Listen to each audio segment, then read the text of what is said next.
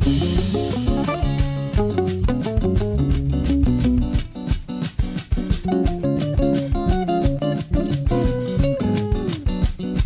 at one of the main border crossings. You see the stream of refugees that are just passing before us, and the first thing that they see when they cross into Poland is this tent with the Israeli flag, as represented by the work that we support.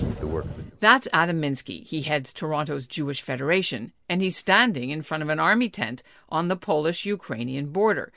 Minsky traveled to the region with Linda Frum. She's chair of the Federation. They just got back. They were the only Canadians to go on a trip put together by the Jewish Federations of North America to see firsthand where the millions of dollars that Canadian Jews are donating to help the Ukraine Emergency Relief Fund are actually being put to work, and what else Canadian Jews should be doing right now. We immediately said, we want to be very careful that this does not feel like, crisis tourism. The reason why we went, yes, it was to show solidarity. Yes, it was to understand what the work we were supporting was doing and the scale of what was happening. But most importantly, it was about making sure that we would come back to be able to mobilize others to understand the magnitude of what's happening. I'm Ellen Besner, and this is what Jewish Canada sounds like for Monday, March the 21st, 2022. Welcome to the CJN Daily, sponsored by Metropia.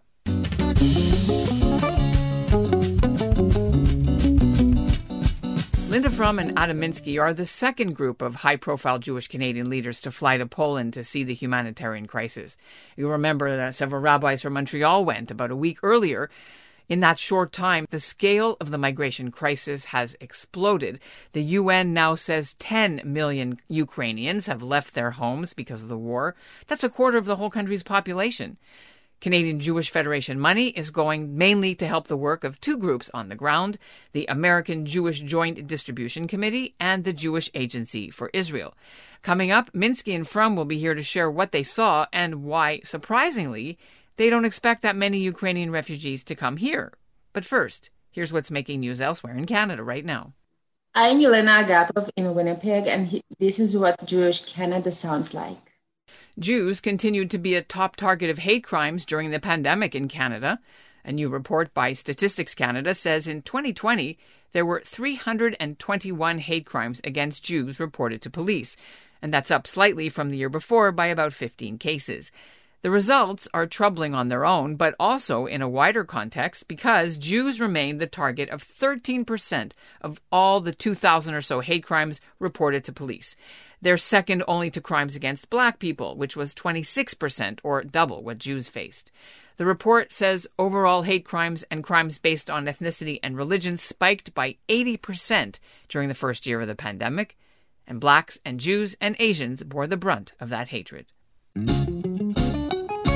And Linda Frum and Adam Minsky join me now, fresh off the airplane in Toronto. First impressions, now that you're back in Canada. I'll start with Adam and then Linda. Yeah, the most powerful thing for me was just how overwhelming the crisis is. It was far bigger in scope and breadth than anything I could have imagined before going.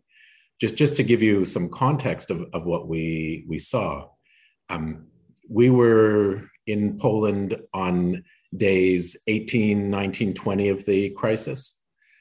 In 18 days, there were already 2 million refugees from the Ukraine in Poland and another million in the surrounding countries of Moldova, Romania, and Hungary. And what Linda and I witnessed at the border, those numbers are growing by the minute. Yeah, and I find when I think back on the days that we just spent, what's staying with me and what's having a bit of a delayed reaction on it is just the palpable trauma that everybody that we met is experiencing. But it's really a kind of a PTSD where it's under the surface. You feel it, but it's subliminal. And we all spoke about how quiet it was at the actual border crossing where we were seeing thousands of people. And you would think there would be a scene of chaos and, noise and babies crying. And it wasn't. It was not silent, but it was super quiet.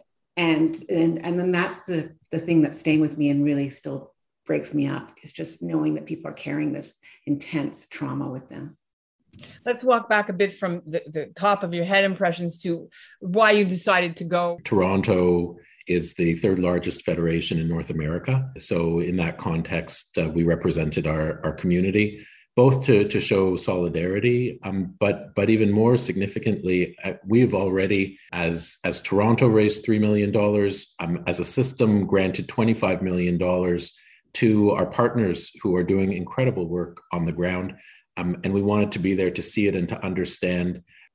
Tell me a bit about the day by days. Let's sort of walk us through generally what you did. We arrived on Monday, and immediately to get a sense of what was happening, we walked across the street from our hotel to the train station in Warsaw.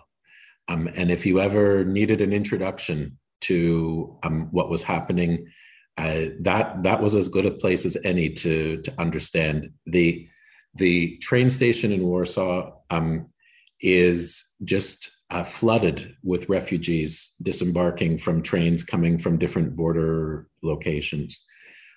All around the train station are tables set up by everything from telecom companies giving out free SIM cards to the refugees so that they can call their husbands, brothers, fathers who are in the Ukraine, because the Polish phone system is different than the Ukrainian one, to food relief, to toys for kids. The upper floor is just a mass of women and children who frankly all just look like they're in shock, as you would expect, not really knowing what their next move is. Kids are playing on the floor. Before our dinner, we were taken to, I think I can say the location. Yeah. Yeah, to the Novotel Hotel, which is like right downtown in Warsaw, where the Israelis have taken over effectively like a conference room, and it is Israeli territory. There's a consulate general there, and that is where they are issuing passports to refugees who can show they are of Jewish heritage. And we saw them creating the passports like in real time on site, almost instantly. And that was so impressive. This was the base of the Jewish agency in Warsaw, taken over temporarily and with the Israeli consular officials there, so that people are able to be moved very, very quickly to safety. What can we expect here in Canada? Numbers? When are they on their way? What do you guys know? I think the realistic fact here is that the Ukrainians want to stay close to home, that people are not, people who are going to immigrate are not currently immigrating as intact families, that you have women and children and elderly men outside of the country, and then the men are all still in Ukraine. And that situation is going to persist. And so people making a decision to move to Canada with that, leaving behind, sons and fathers and husbands, I just don't think that that's going to happen en masse. We've been seeing a lot of, injured children, dead children, hospitals. What do you see about that? What we did hear and what we did see for sure is the psychological injuries. And what we heard is that, and this is for any listener, this might apply, that the greatest volunteer need that they have is for people who have psychological training who can speak Russian, because there's just going to be an infinite need for psychological services that currently is not being met and will only grow. We did hear about one woman Adam, right, from the Toronto community, who fits that description. She's a psychologist who speaks Russian, and she's Jewish, and she's heading to Lublin, right? Or I don't know where they're going to put her, but no, she's actually in Budapest right now, working there. And I'm proud to say through, one of the things we've invested in as a Jewish community, as UJA, has been the development of Russian-speaking Jewish leaders. And through that program, we have a group of medical, both psychologists and other medical professionals who are going to be going to the region. Did you guys bring personally anything with you? Yes, we did. Although I had one of those sort of inadequate Canadian moments when you pull out your bag and then you see the Americans pull out their bags and they're 10 times bigger. But we did just arrange a huge transport, right, Adam? That's going to go over a cargo plane. So wait, tell me more about that before you. We have a few things right now. UJA's Genesis program, which is our community mobilization arm, is collecting all kinds of goods that are going over to the Ukraine. In addition to what Linda brought, I also brought letters from Jewish day school students that I started delivering at the Hillel, which it was really amazing to see the impact of a child reading the letter from a child here who was just reaching out to say that, someone in Toronto is thinking about them and cares, and it really made a powerful impact. We also were at the Great Yeshiva in Lublin, and the goods that us and other federations are sending over were just stacked in this transit. I mean, it was a hotel now that has been turned into a transit center for hundreds of refugees, and the rooms filled with diapers and clothes. It's very powerful to see, and also gives you a sense of the overwhelming needs. Yeah, that was a very emotional thing to see, where the supplies, in fact, currently in that location, were outstripping the demand. And that's sort of heartbreaking too, just to see that this is just this mountain of goodwill that's expressed in diapers and clothing and teddy bears, and it's just love. It's just a representation of love. What more are you going to be doing? What isn't being reported, Ellen, is that at the same time that all of this is transpiring, one of the things we saw, if you need help, this is the number to call, and that connects people to a hotline in Jerusalem where people receive the support by phone that they need, and they're connected to know that, if you want to go to Israel, the Warsaw Novotel has the Jewish Agency Center, and if you need the Lublin Yeshiva, where the JDC has its set up, that's where you go.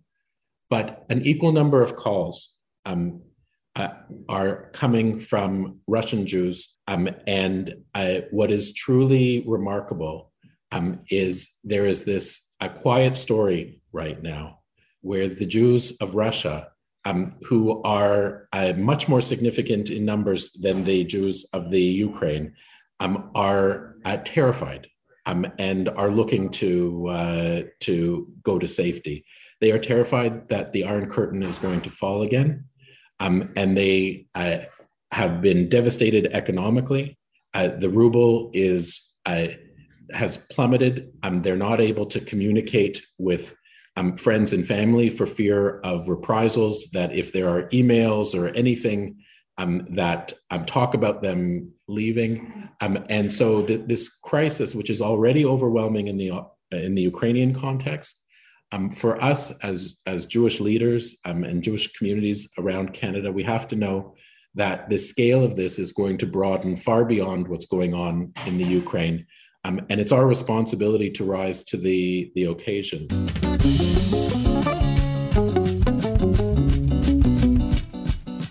And that's what Jewish Canada sounds like for this episode of the CJN Daily, sponsored by Metropia. Integrity, community, quality, and customer care. Today's listener shout-out goes to Alan Levine of Winnipeg. The award-winning author and historian wrote to us very concerned about the new book about who betrayed Anne Frank, and we've been covering it extensively here on the CJN Daily. Levine says there are serious errors in the book, and we'll have more on this later in the week once a new study comes out on the book from Amsterdam. And we'll end the show today with a sneak peek at an upcoming interview. It's with a Ukrainian woman who has just arrived safely in Winnipeg after a harrowing escape from the city where that nuclear power plant came under attack by the Russians. She's now getting help from the Jewish Federation of Winnipeg. Вы знаете, чудом. She's on the platform for 6 hours. They were only allowing women with children. So wherever there was a child and a mother, they were brought on board. But individuals like herself were not allowed, and they were pushed away. She said she was beaten. She was pulled by her hair to pull her back so that she wouldn't get on the train. And she said it's just a miracle that she pushed her way through and got on a train.